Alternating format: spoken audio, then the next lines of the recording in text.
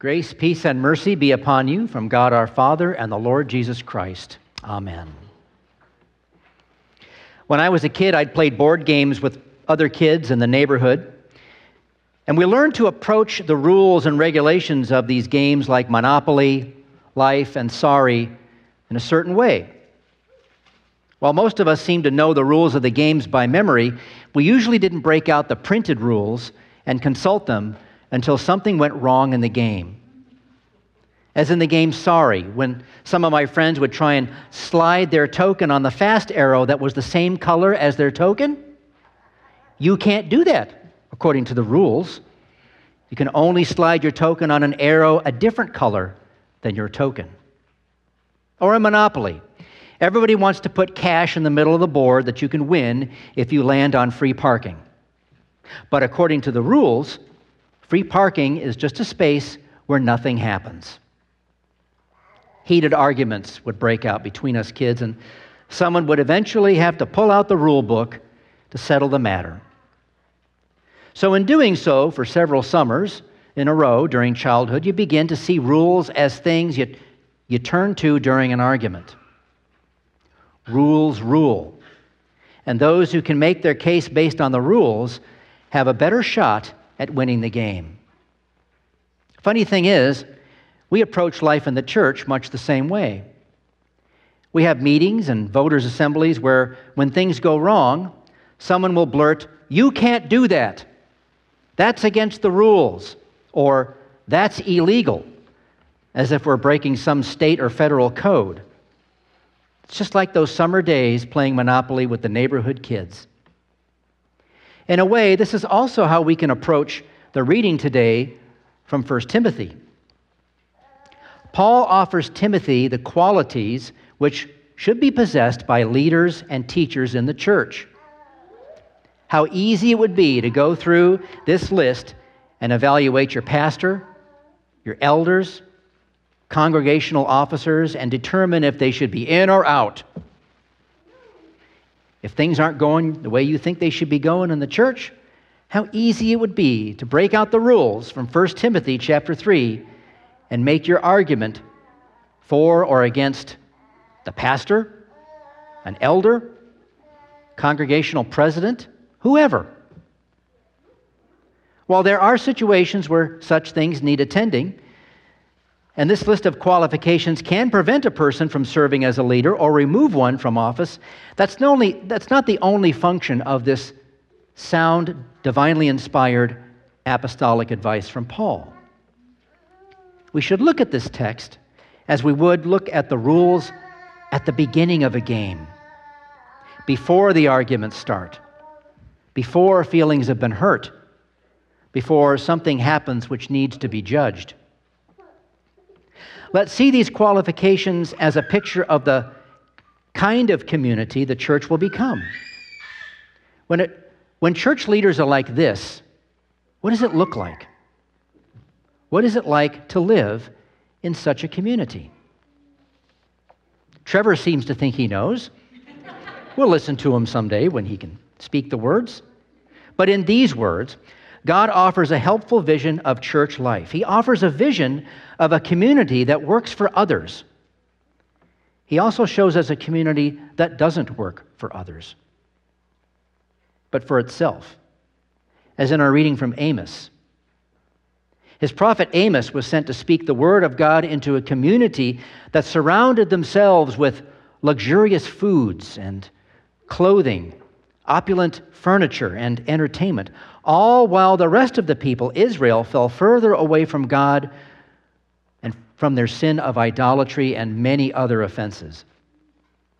Even though there was grave injustice in the world, the rich are at ease on their beds of ivory, which doesn't sound very comfortable, does it?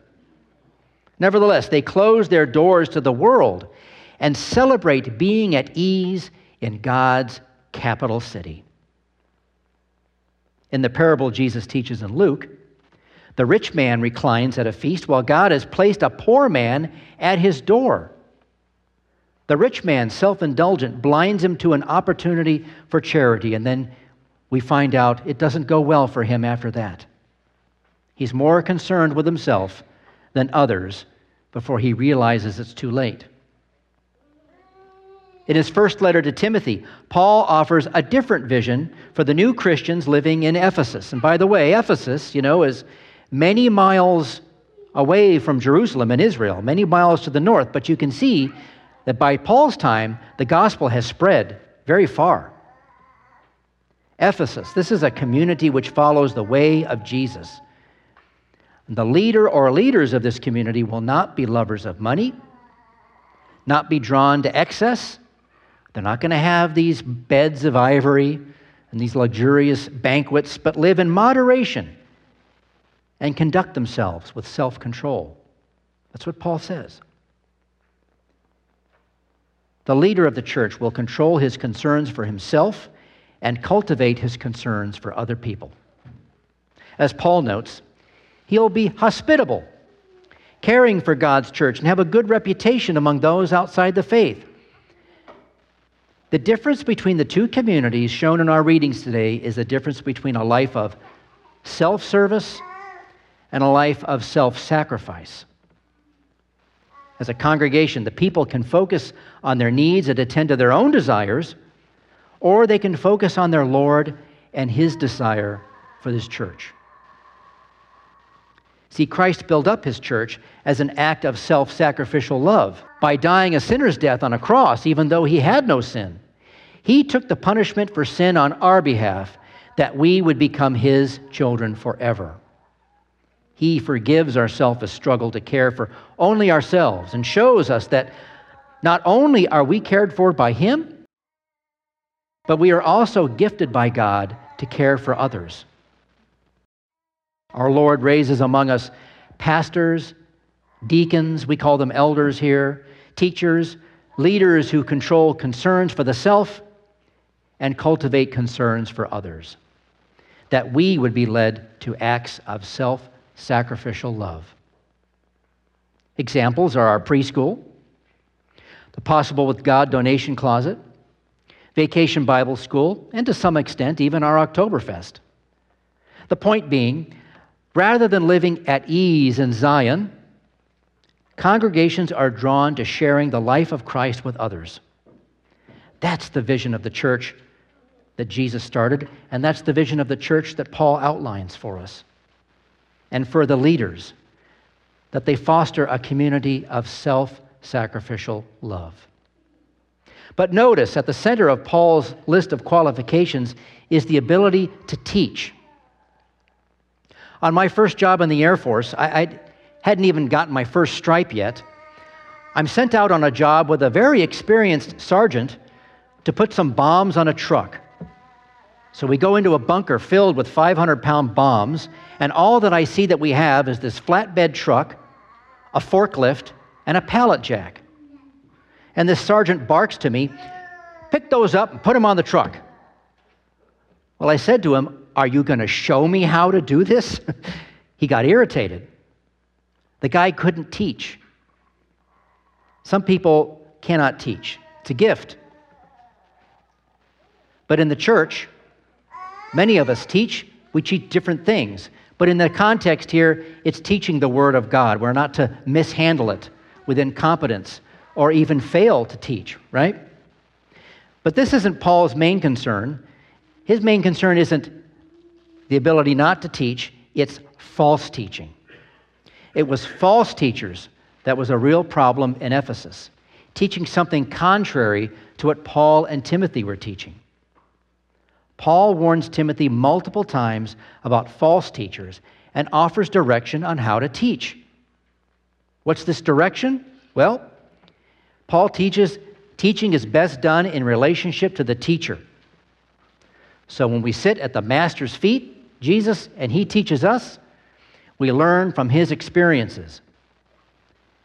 When Jesus calls His disciples, He calls them not only to listen to Him, but to follow Him and learn from Him by participating in the things that He does.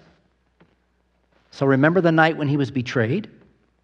He began the Passover meal by washing the disciples' feet. After such a humiliating act of service, or what the disciples believed was humiliating, Jesus asked them, Do you not understand what I have just done to you? You call me teacher and Lord, and you're right, for so I am. If I then have washed your feet, you also ought to wash another's feet. Jesus joins his teaching to life experience. And Jesus' life experience lies at the heart of our Christian teaching of salvation. Because after all, Jesus saves, doesn't he?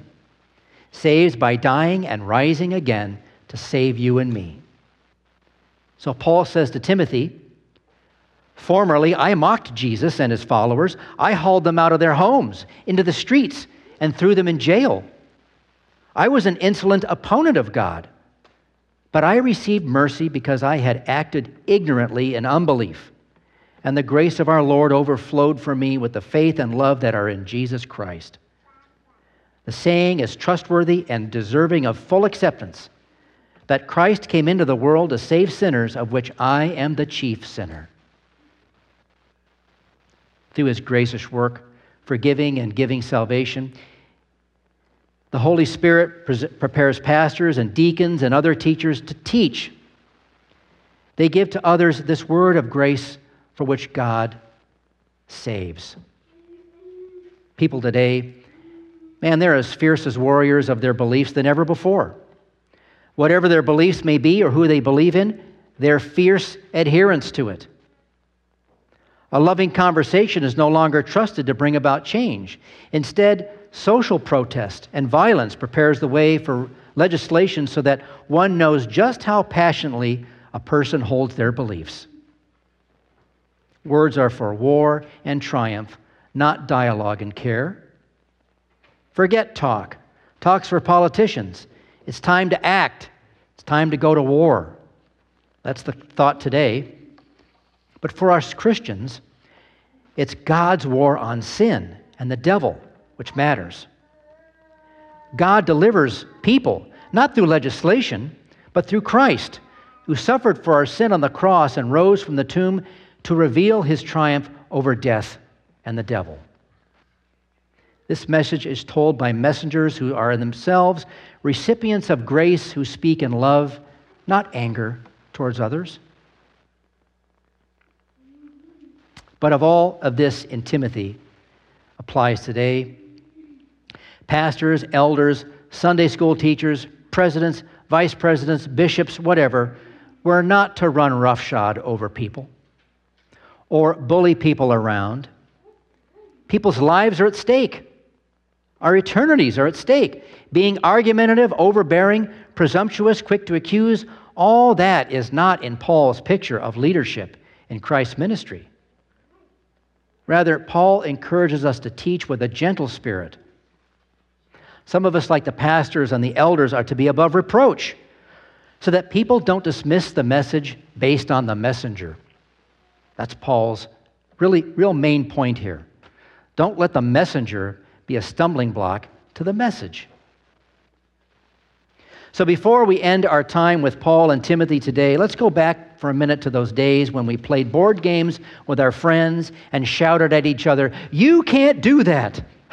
That's against the rules." Never once, I'll bet, did we pull out the rules from the bottom of the box and consider them instructions from the manufacturer born out of sacrificial love for us children and humankind. No. But that's how we can confidently consider this list of rules in 1 Timothy. In Jesus Christ, the eternal Word became living flesh and lived among us. God entered a saving human relationship with you and me. God began his good work through human relationships, and he leads not only through his words, but through life experiences. So may he continue working through us for the good of others and grow through his care and gracious conversation. Amen.